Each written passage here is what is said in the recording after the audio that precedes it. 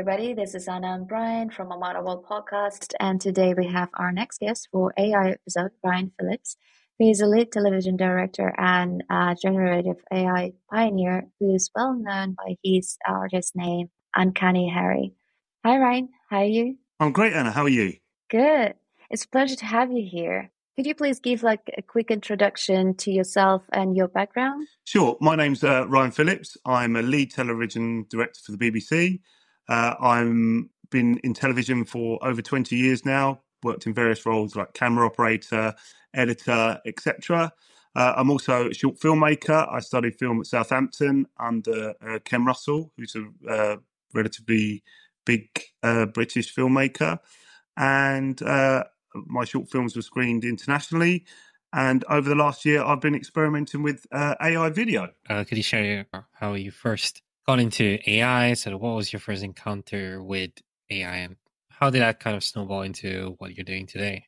So the first sort of experience I had with AI was in image generation. So apps like Midjourney, around about over a year ago now, probably just over a year ago. And they were in their infancy then, and the results were relatively poor. But I thought, these will be good to perhaps storyboard films, help you do your planning, help you do your pre-visualizations. A great way of using them for that. But the way that they accelerated so quickly, I mean, Midjourney became photorealistic maybe 6 months ago, 5 months ago. I could then see the potential for them in filmmaking. I then got invited into a beta testing for Runway and Pika Labs, which are two video generation tools. And it just snowballed from there, really. And then I could actually see, there is a real potential for this to become a proper filmmaking tool. Oh, that's interesting to know that you because you mentioned the Pika Labs. I think there are a lot of news recently about them. Can you give some examples of the projects you're currently working right now? There is a new Pika Labs 1.0 coming out. I think it's around about today, so I'm on the beta on that, so I'm looking forward to playing with that. I've sort of been using them for various projects. So I've done, my most recent film was the Cold Call, so it's a sort of crime drama short film, about 3 minutes, but with fully voiced characters with AI. So you got lip sync, you got photorealism. It's not perfect. It sort of looks like a game cutscene at the moment. The movement's just a little bit off. It's still a little bit in the uncanny valley, but it's definitely, fast climbing out of the uncanny valley and getting to a point. I think we've got to the point now where viewers can get past the little bit of jank and actually get into the story and get into the characters now. So that is the point where it will really start taking off, I think. Yeah, and I'm just curious about some of the tools you're using and how you use them in your workflow. Like, how different are these, like using these tools to, say, the normal workflow when you're actually making, for example, a short film and everything? Maybe you can talk us through that process. So maybe it's because I come from a filmmaking background, but I tend to sort of correlate it quite closely to a filmmaking experience. So what I would do initially is I would get my coverage, and that means I'll get all the shots that I would need to cover the film. So I generate those as still images, either in Midjourney or Leonardo AI. So you basically prompt, the images you want.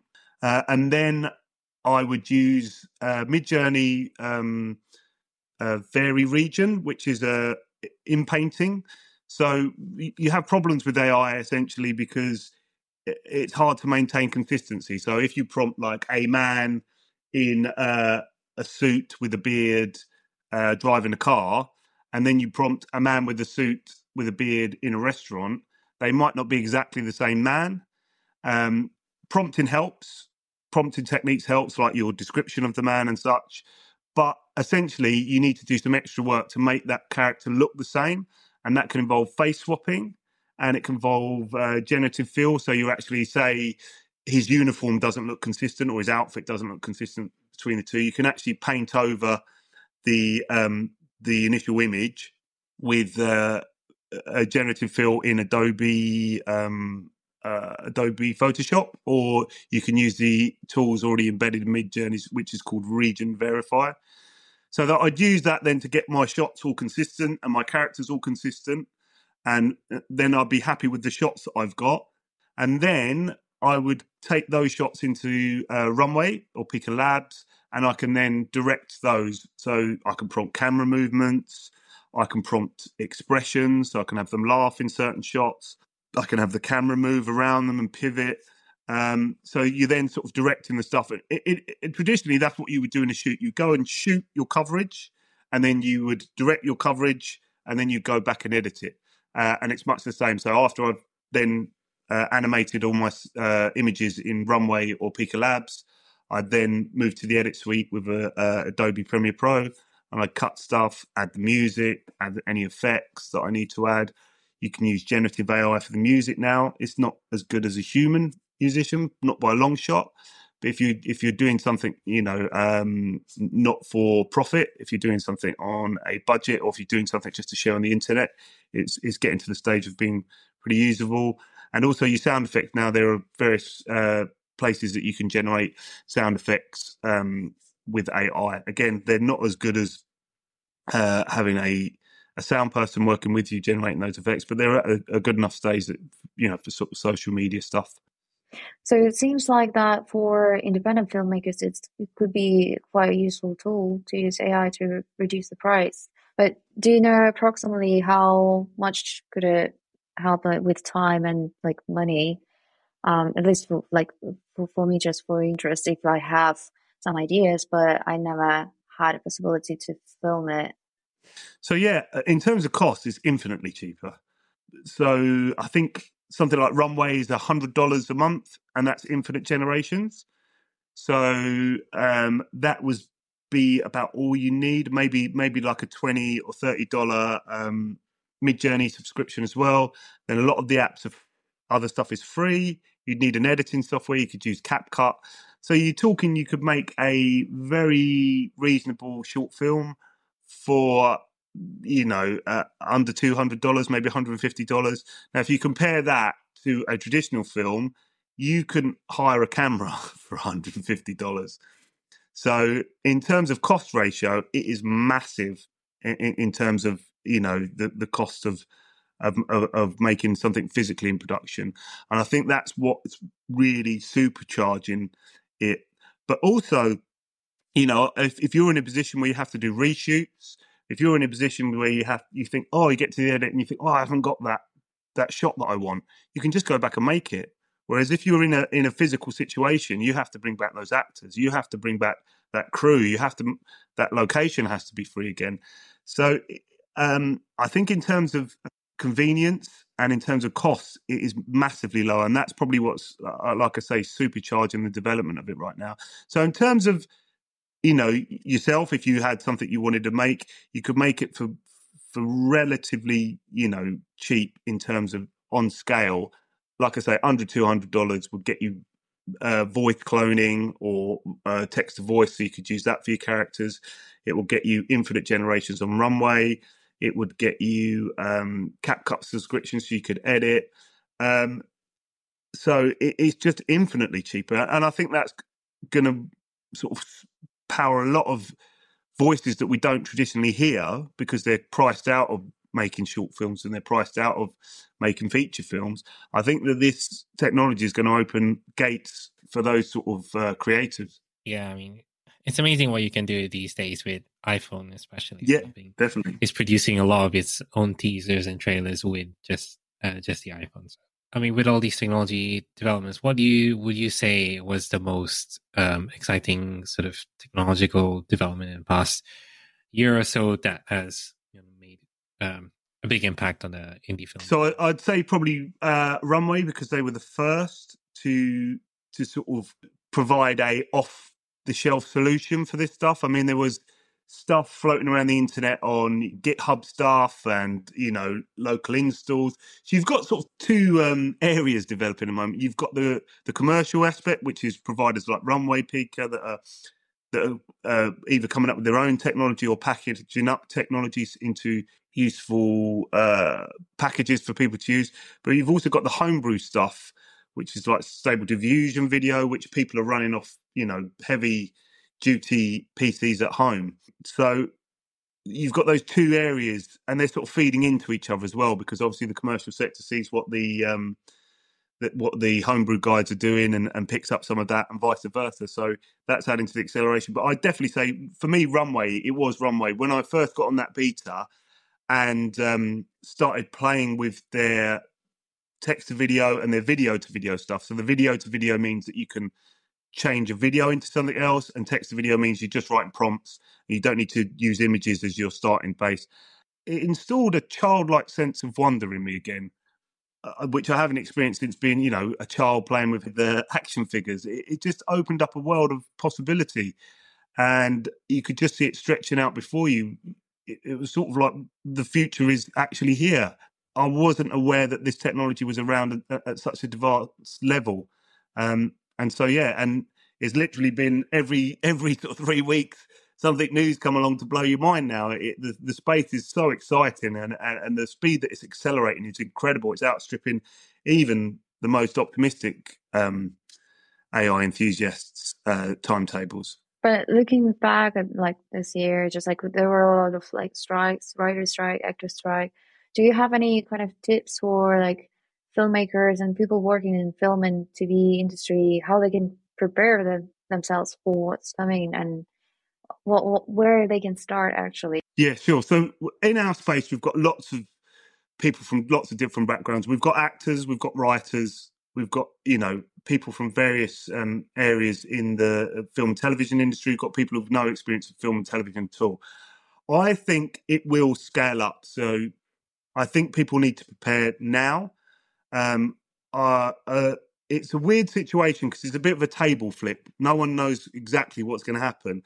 The pessimists think that Hollywood is going to grab hold of the tech and turn everything into, AI generated stuff. The optimists think, well, if you can create a movie for $300, why do you need a studio system when creators can go directly to their audience? So I would say, look, start if you're an actor, if you're a writer, if you're a television director, start playing around with image generation, prompting images. So Midjourney is a good bet. Leonardo AI is really good. One's a subscription model. One gives you free and you can pay as you go.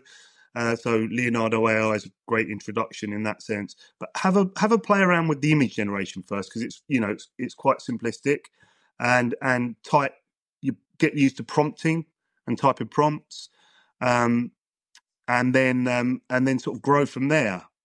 But the space is moving really fast. It's quite hard because once you tell someone, learn this, in 3 months' time, it has been, replaced by something else. So it is a fast-moving space, and I can understand. I mean, I'm across it all, and I feel overwhelmed sometimes. So I can understand that people who aren't in the bubble looking in think, what is happening there because of the speed of change.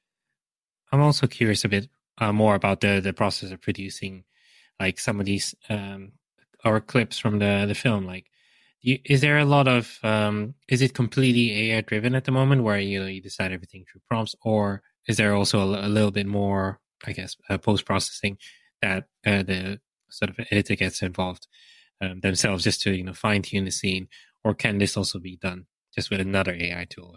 Yeah, the AI editing is not there yet. And in terms of AI putting, a lot of people see the output and think, oh, it's a one click, that I've typed in, make a gangster film about this. It's not that simple. You create your individual shots and you are pasting them together as an editor. So there's a lot of human involvement in it. The AI is still a tool. It's not driving the stuff. I mean, there are models out there that let you build videos from scratch with AI, but they're more like really simple YouTube, explainers about stuff where it sort of pastes generic pictures over the top. You can, human stuff is far outstripping that. Saying that, a lot of people use ChatGPT to help them write scripts and formulate ideas. I do myself. It makes a great sort of writer's assistant and helps you formulate ideas and can even help with prompting. We are a fairly long way away from AI generating the whole thing and doing the whole thing itself. And a lot of people still think, that it'll always need some sort of human involvement just to give it that that heart and that soul. But who knows? Who knows in 20 years? From like ethical perspective, like, well, maybe because like a lot of like filmmakers and people working in the film and TV creatives, they are not even trying those tools just because they kind of, there's like a barrier, like ethics. They if they will try it, they will break this kind of core that they have inside them. Do you have any kind of tips or advice on like for those people who are just afraid to try it just because of the backlash? Sure. So I agree with both the Writers Guild and the SAG action. You shouldn't be in a position where executives are using just generating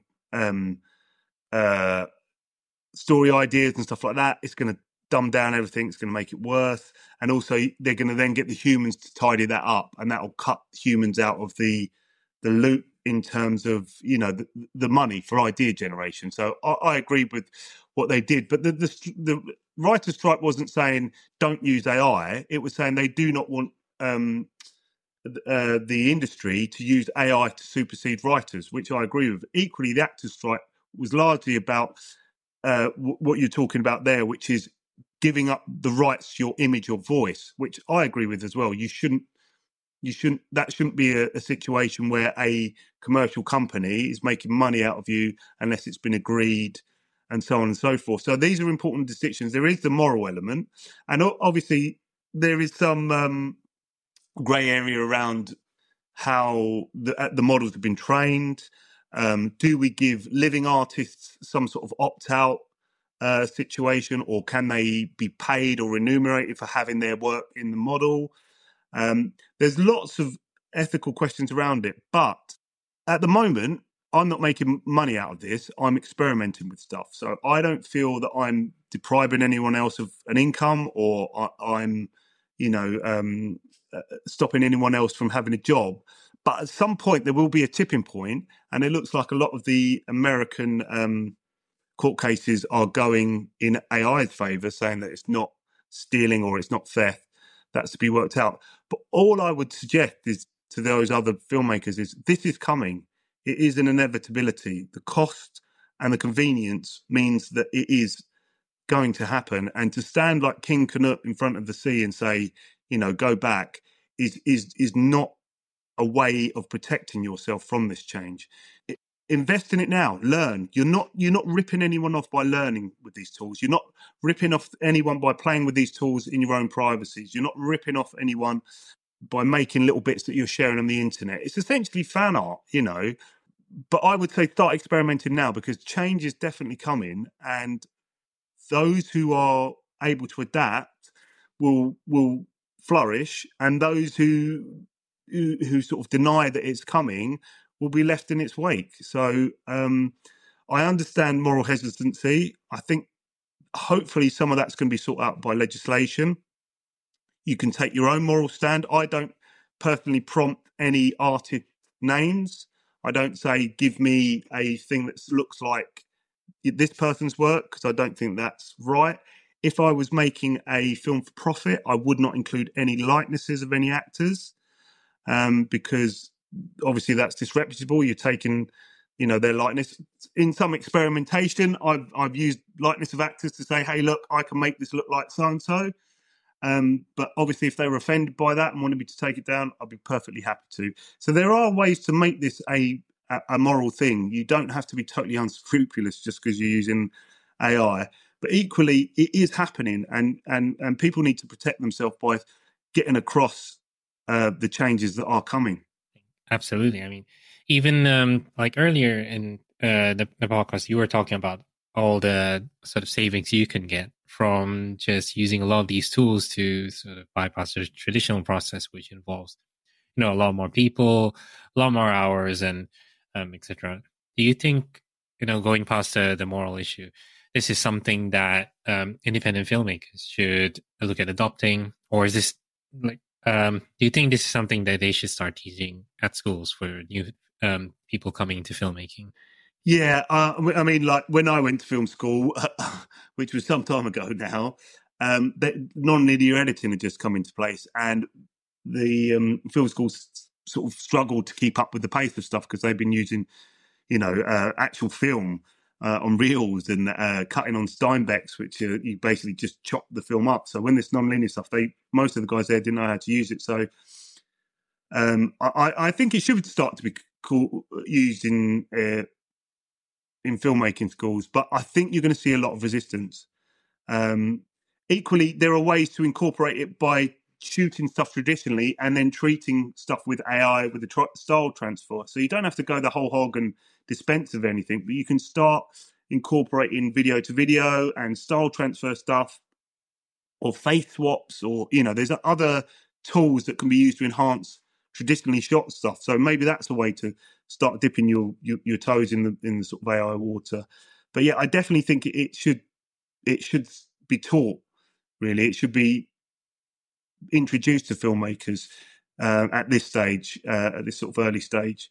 But there is, like you say, there's a fear, I understandably so, of a lot of people because they think it's going to rob them of something they love, which is traditional filmmaking, which I, as an optimist, think will always exist in some form, maybe in a more in a way that we see traditional theatre now. Just because films came along, theatre didn't completely die off and disappear. It just wasn't the mainstream media anymore. It was more of an event thing that you did separately. Equally, films shot in a traditional manner may become a sort of theatrical experience, whereas AI stuff is more of a home, a content delivered directly to you. So going back to your original question, I think it definitely needs to be filmmakers need to get across this, and introducing it at a school level might be a good way of teaching people about it in a structured sense, teaching people about the morals and ethics of it as well. But yeah, it definitely needs to be introduced at that level because it is part of the filmmaking toolset now. I think it's just like a society, we probably need to distinguish that this is just a tech. The way we apply it, that's what matters. And we need to introduce new laws and so maybe to reduce this fear, because there are so many good applications of like AI that, especially like for people with disabilities. But what do you would say, like, what are your hopes and predictions for the future of AI and maybe for your own projects? So I would hope next year I hope to make a sort of feature film with AI, because I think the tech's got to the tipping point now where you can do that, and I could do that probably take me about 3 months with present workflows, maybe a little bit over. But yeah, I'd like to do that just to tick it off the box for my own personal sense of achievement. In terms of my hopes for AI, I hope it is a way that individual creators can have a direct relationship with their audience. So you would only need a small audience paying a very small price, and you could make a living as a creator creating content that they enjoyed. So basically every niche, in filmmaking could be explored. And some of that would obviously burst through to the mainstream, but some of that you could just make a living as a creator making films and short films that your audience enjoyed. Perhaps only, 10,000 people or so, 15,000 people who are making a small subscription payment of under $1, or you can see different methods and modes. I think it will spawn a new sort of social media situation which enables content makers to have a better relationship with their audience. The audience could actually get involved in making the content. They could be a part of making the content. They could actually appear in the content if necessary. So I see it as a way, as an optimist, I see my hopes are that it becomes a tool for voices that we haven't heard before. So you could get the next, the next Martin Scorsese could come from South America. They could come from Eastern Europe. They could come from Africa. They could come from places where traditionally, working class people in those areas haven't had access to these tools, and they would now have a way of telling their story, of telling people what their experience is. So that is my hope for it, that, that it helps flipped the table and we're seeing less of these homogenized Hollywood blockbusters, and we're seeing more bespoke content made, and more a wider range of voices. You mentioned disabled people. This is a great way for people with disabilities to access filmmaking that's traditionally, it's not easy on set for people who are neurodiverse or disabled. They're not the most easy places to work on a film set. So I hope that AI becomes a vehicle for bringing all these voices out. I'd like to leave the last minute or so for you to leave any last words to our listeners, and also, like, how can they find out more about your project, and how can they reach out and connect with you? So I am Uncanny Harry on X, or Twitter as we all still call it, despite Elon's best attempts. Also on LinkedIn, you can access me there. I am on Instagram, but to a far lesser extent. So best places to hit me up is X if you want to follow my process, because I share a lot of stuff about, I've just played with this toy, or I've just used this new technique. LinkedIn is a bit more formal, and I post my whole films there and have a bit more of a professional discussion about AI. I like to split my personality across the two sites. So professionally LinkedIn, and sort of experimentally X. I'd encourage everyone to get involved in this space, whether you are a filmmaker, whether you are a artist. It is the most exciting creative space to be in at the moment, and it's moving so fast. And like I said earlier, it's reinstalled a childlike sense of wonder. AI has the ability to give us hope, because in this sphere, it's making a lot of things happen. And that should translate also to other spheres, like medicine and agriculture and the environment. AI should be able to do what it's doing in filmmaking in these spheres as well. So there is a hopeful future if you're an optimist like me. The Terminator is just a film. It's just a film. And obviously we need to regulate, and obviously we need to be aware of disinformation, which is going to be a big problem in the coming year or so, that's generated for AI. So legislators need to get on top of this and find a way to protect people from that. But as an optimist, I see a bold new future. Great. It's a great point to end on. And thank you so much for coming and doing this episode with us. Cheers. Bye. Bye.